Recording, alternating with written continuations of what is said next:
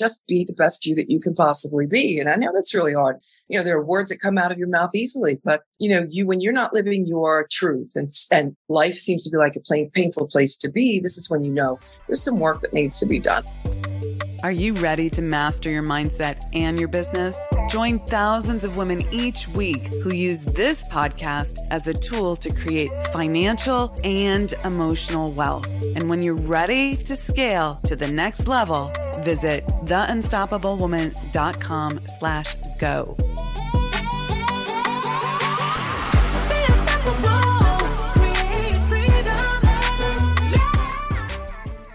Hello, and welcome to another episode of the Unstoppable Woman podcast. I am super excited to bring to you today a really interesting guest for you. Her name is Clarissa Burt, and she's an award-winning media personality, producer, director, writer, author, public speaker, and, check it out, former supermodel and winner of Celebrity Survivor show.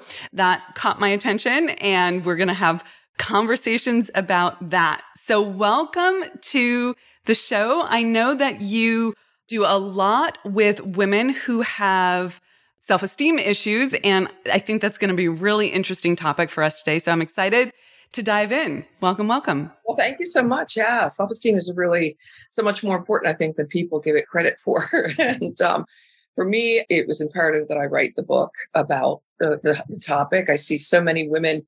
And I've seen so many women, even when I was very young, role models, our mothers, grandmothers, and the like, that really just were not living in their full potential and sort of kowtowing their way through life, and making some decisions that were really kind of questionable. So it was important to me to, after a certain point of, life, I just said, I have to write a book about this because there are so many common denominators between my mother and my grandmother, the models I worked with, the other, other women. And I just wanted to make it, sometimes you just want to take women and shake them.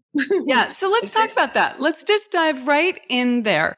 So you were in the supermodel world. And, I've never been in the supermodel world. I am 5'1". For everyone listening, they're always, when they meet me in person, they're always like, oh wow. Actually, we're taller. I am not a supermodel from any stretch of the imagination, from a height-wise or anything. But so from the outside looking in, we see all these like gorgeous women. Don't they have everything going for them? Don't they have the pretty woman life, right? But pull back the curtain for us.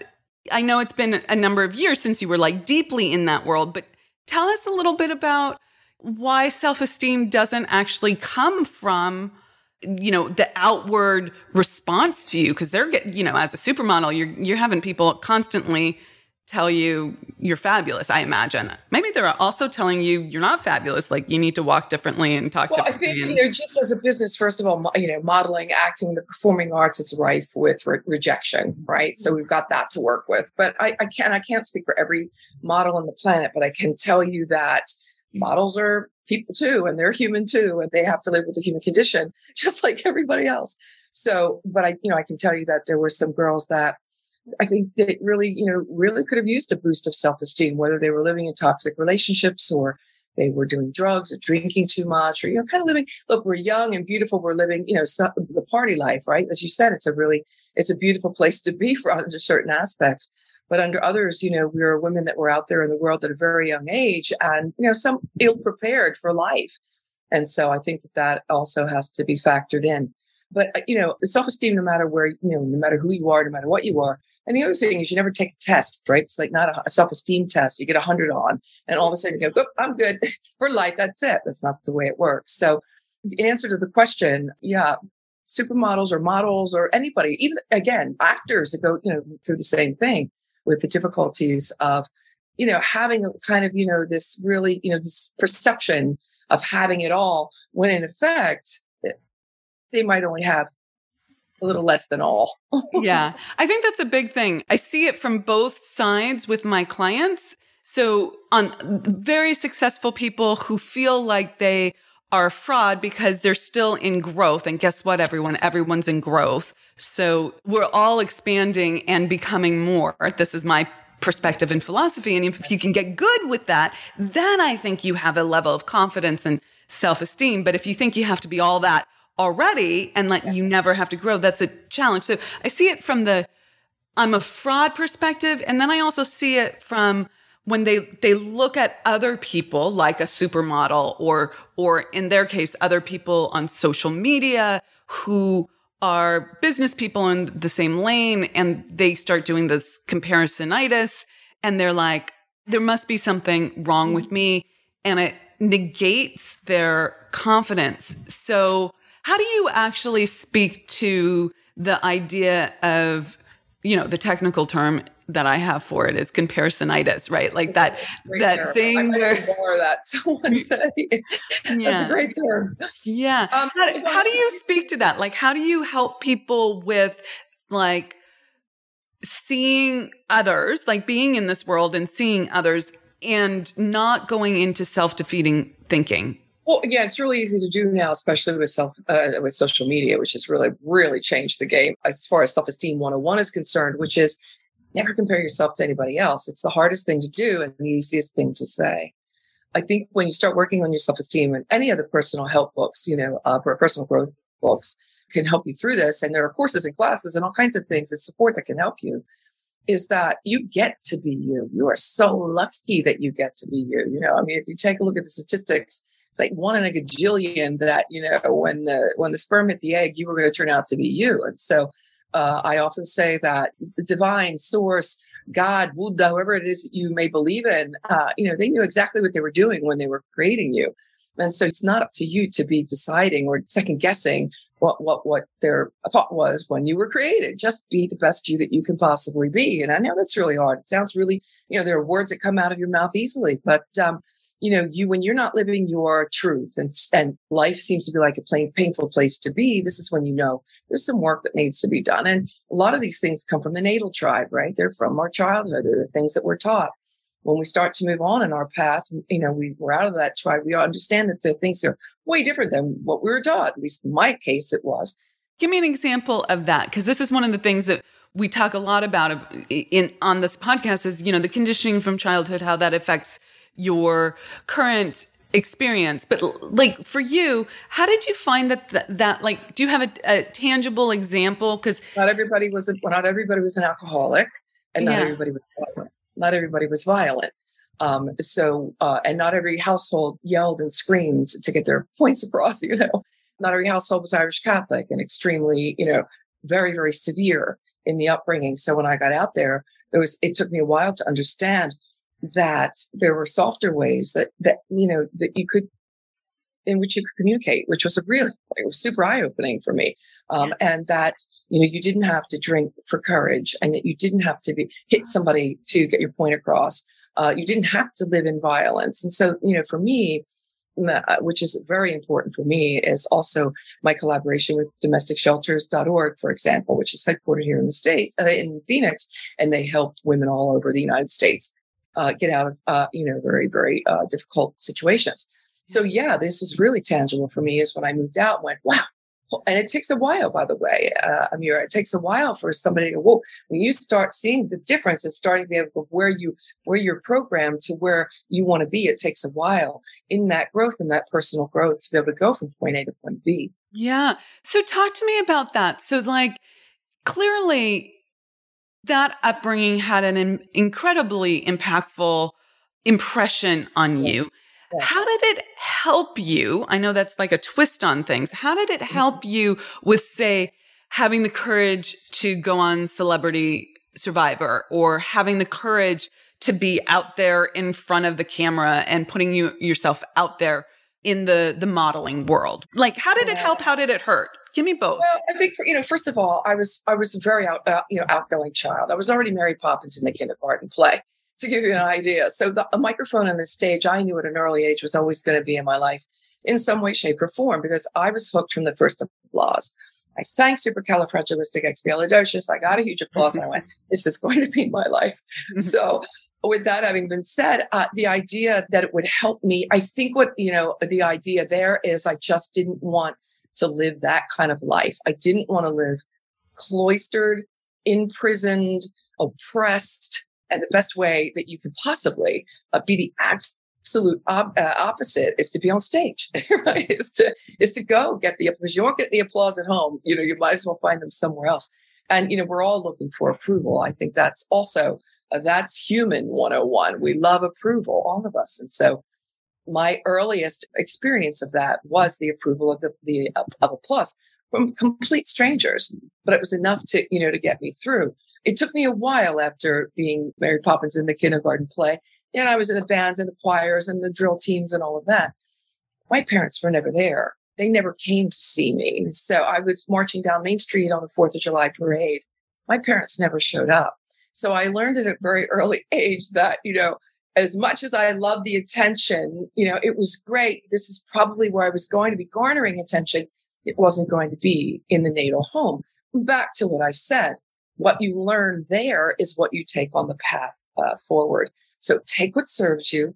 They did what they could with the tools in the shed that they had at the time. They were children having children. My mother was 19, just into 19 when I was born. And they did what they could with the best tools they had. So, I think that was lesson 101. Here I was, your parents are perfect and that they need to be forgiven and you need to thank them for what they were able to give you. Then you move on, you put on some big girl panties, you move on and you confront this thing called life. Yeah. Okay. A couple questions there.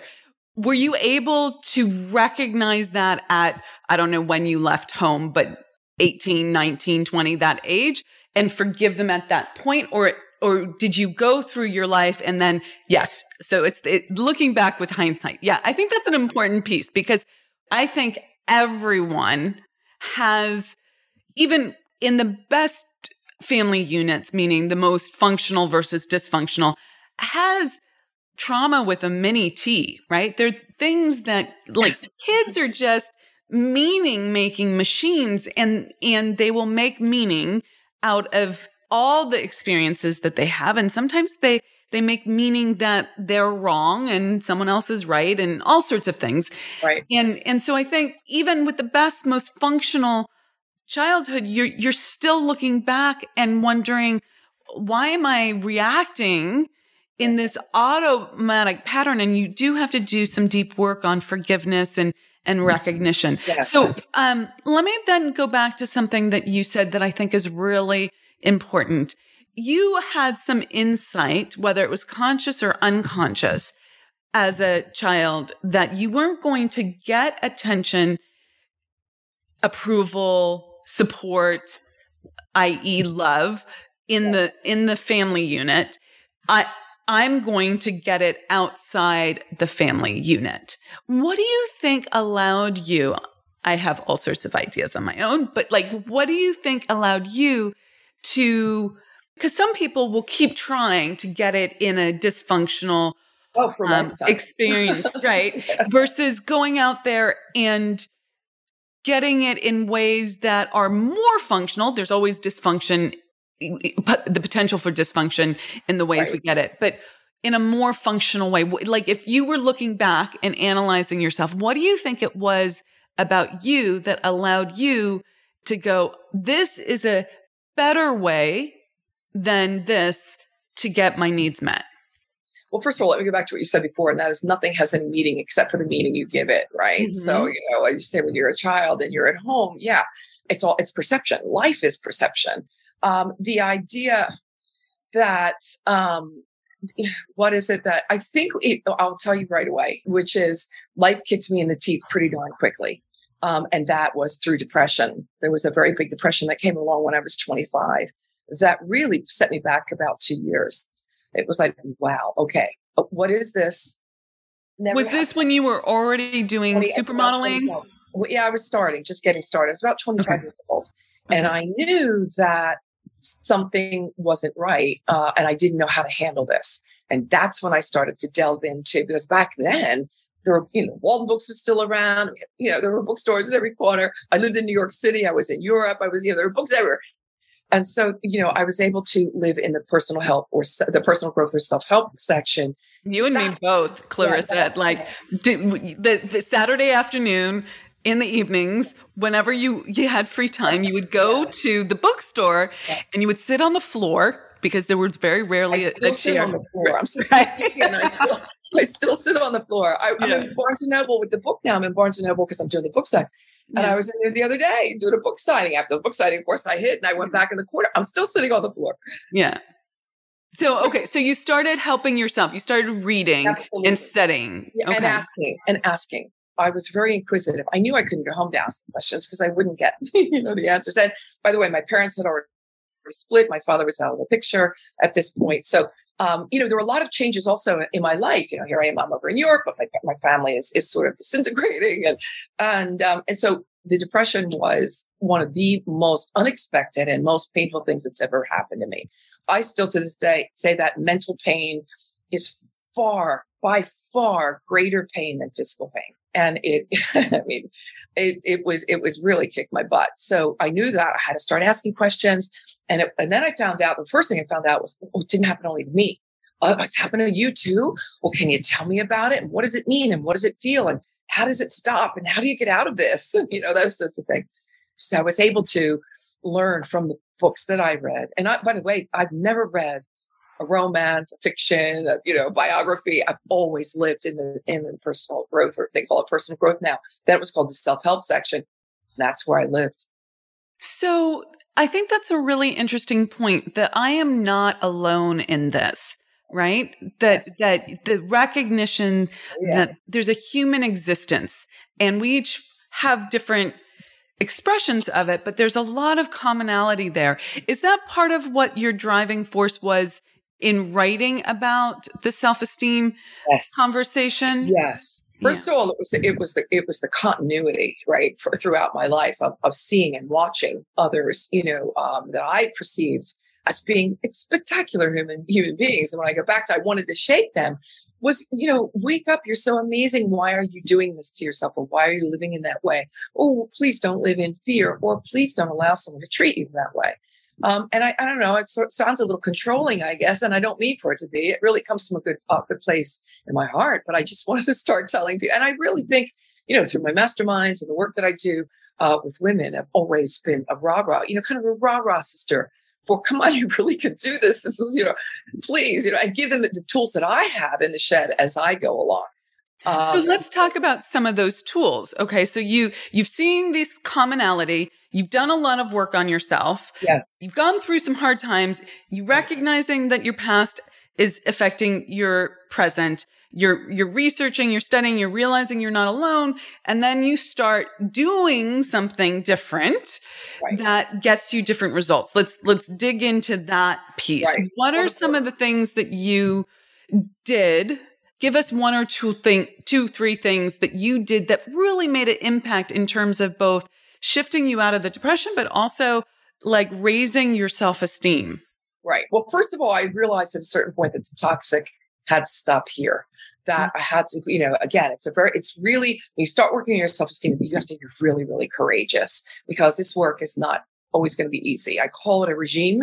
My book, it's Self-Esteem Regime, a regime being an organized way of doing things. So I knew I really had to get my thoughts in the proper order. I had to know that I was going to be my number one rah-rah session, because I wasn't going to be getting it from somewhere else. And therein lies the mirror work, right? When you start talking to yourself and doing the work in the mirror, that can be, it looks weird and it feels weird and it sounds weird and it's kind of gnarly in the beginning. But when you go up to yourself in the mirror, you can say the things that you want to say to yourself, even if it's, I'm really sorry.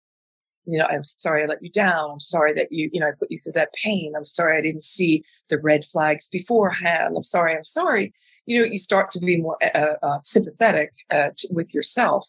I think that's where you start to go, wait a minute, I don't have to be Superwoman all the time. I don't have to be perfect all the time. I have to, know that I'm an imperfect being. I'm going to continue to be one. Nobody's perfect. And so put that on the plate, check, got that off the list. I'm imperfect. And that, we don't have to be on top of our game all the time. The second thing was again, it's kind of in the same keeping was, self-care, learning to take the time to stop when you're in overflow, that I personally don't handle stress very well. I can take a certain point and then it's like the wiring goes a little off and people go, whoa, where did that come from? And this is what I know I need to because I'm a workhorse. I'm 24/7. I will go. I work weekends. They're in a vacation. I don't know what that is. What's a vacation? Like, what's time off? I don't know. So, and I like it that way. That's okay. But I also know that I have to be mindful and check in with myself and say, stop. Okay, stop. So is the stress response, do you find that that's like a trauma response when you go over your limit? Yeah, it could be a trauma response. I think it might be also the way I'm wired. But yeah, trauma responses definitely are something that I also had to take a look at. And that was, if you push my button, if you anger me, if you make me feel, for example, if you make me feel obligated, right?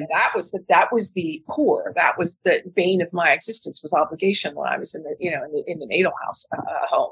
Everything was obligation. You had to, and had to be done at a certain time. So it was very regimented.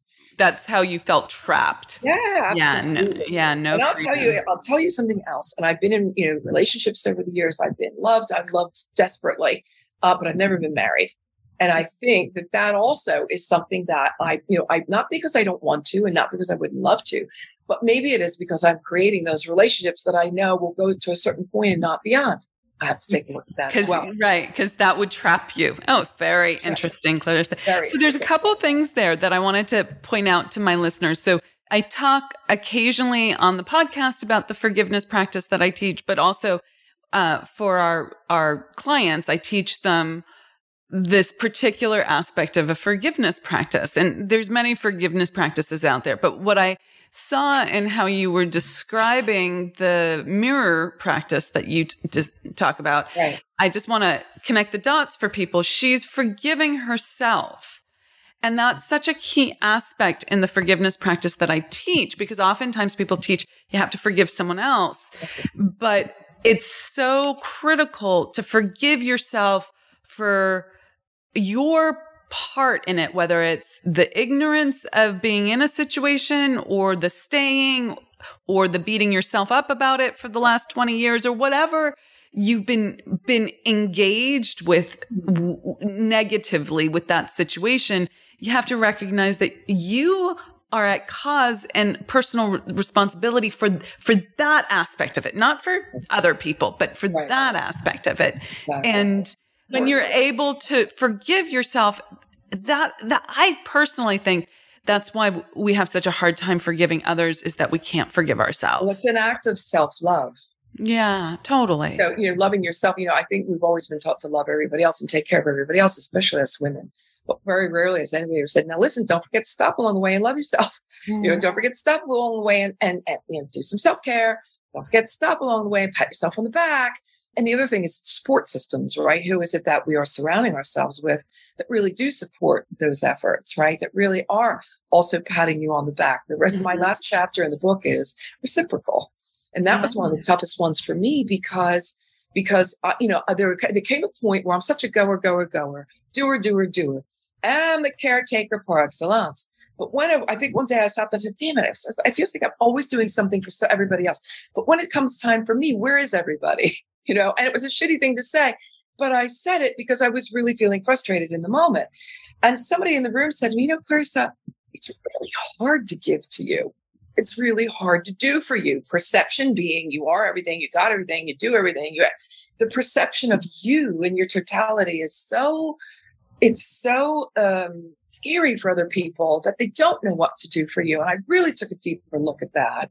And again, soften some of those corners, those edges that need to be softened, and allow people to be able to give, whether it be a compliment or a gift or some help. Be very, very mindful about you and how if you can lock in how others perceive you and then work on the negative, the not so pleasant aspects, let's say, that's huge. It's a home run. Cute. Yeah. And what I think is so interesting is that the females tend to be conditioned to be givers.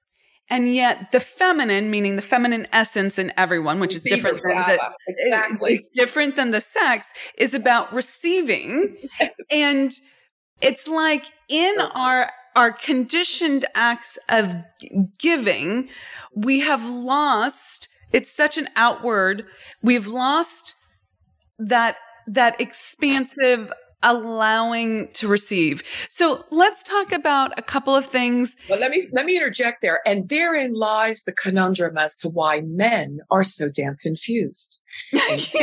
Really think about it. You think about that. They went from their grandmothers that was one way to their mothers that was, a complete other way to the women that they're finding today. I'll throw myself in the mix, even though I'm older, but to women that they're finding today that are exactly what we just said. That don't know how, that are giving and supposed to be receiving and don't know how to as well. Men are having a hard time finding that, how to wedge themselves into that.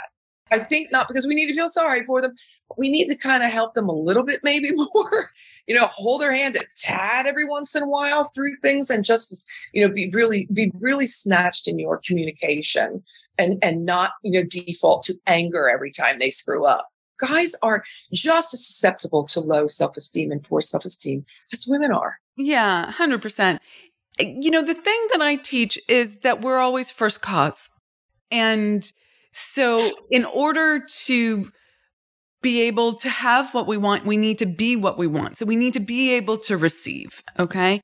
And so as you started off the conversation with, several topic points earlier, you started looking at yourself and you had to not make yourself wrong, but look at what needed to shift in yourself in order to be able to be someone who has what she wants. So I do want to shift to the idea of applying this in business because much of our community are high performing entrepreneurial women. They're professionals like attorneys, real estate agents, chiropractors, business leaders, coaches, all of that. And they might not be the elbows out version that you were talking about when you were self-describing. And some of them might relate to that. But in any case, they are high performing women. And I think it's important to speak to how do you stay in your high performing business place and be able to receive. And what does self-image have to do with that? Can you connect those dots there? I think that if you remember to be as empathetic as you could possibly be in reminding yourself that everyone in that room, no matter how successful, has an inner child. Dealing with everybody's inner child. I don't care where you are. I don't care how high on the ladder you are. I don't care how successful you are. Your inner child and their inner child are meeting at that boardroom table. Do you walk into the room, the proverbial boardroom or a networking place or like even a party or a gathering and look around the room and just see everyone's inner child versus seeing their outer? It's funny you should say that because I do. Because look, for a really long time, for me, the easiest thing to do. And when we go back to, screaming success, as I know that's what you're talking about and your clients are, It's really easy for us to bulldoze. In many personality cases, especially A-types, much like myself, it's really easy to bulldoze and make it all about you all the time. And when you can flip a little bit, flip that narrative. And what's the objective? The objective is to come together in a common place and in the center, hopefully. So, the idea that you're now your child and their child, because children always get along. You can throw them in the room, they'll get along. And they might fight over a toy every once in a while. But truthfully, they don't see color. They don't see race. They don't see religion. They're just loving beings. I freaking love that, Clarissa, that concept. Like children always get along. And if you can see the child in the other person, I freaking love that. That's awesome. What about social media? You talk in your book about how social media has an impact on self-esteem. And I get that. People are often like flipped out. Like I post something, no one says anything. I'm going to stop. Why should I do this? And, quite frankly, when it's crickets, the noise in your head can go a little bit cray-cray. At the worst, at the best, it's like, oh, maybe I needed to say something different or do something different there. At the worst, it's like, this is not working. I'm going to throw the towel and all of that. So like, how do you work with social media? What's your perspective on that? Again, I'm not going to try to sound redundant, but you're working with somebody's inner child when, it's I want what she has, right? First of all, a lot of social media is perception. So I can rent the Lamborghini and the big villa for the day, take pictures all I want. And this has been done. We know this to be true. It's not in every case, but for the guy who really does own the Lamborghini, or the gal that really does own that big villa, in the south of France, or whatever you want to call it, damn, I'm so happy for her. I want to live in happy self-esteem. Self-esteem means that I am so confident with myself and my path and my truth and where I'm going next and how I'm going to slay, that I don't have to worry about anybody else. I truly, because only there's that reciprocity thought again. That's a thought process that I am happy and grateful for who I am and where I am. I'm working my way forward to wherever I want to be. So happy that someone got there before me to potentially show me the way, or someone that could mentor me, or someone that I could garner from or learn from, whatever that is. I mean, if people weren't successful and you couldn't look up to them, then, what the heck, then we're out here all floundering and flapping around.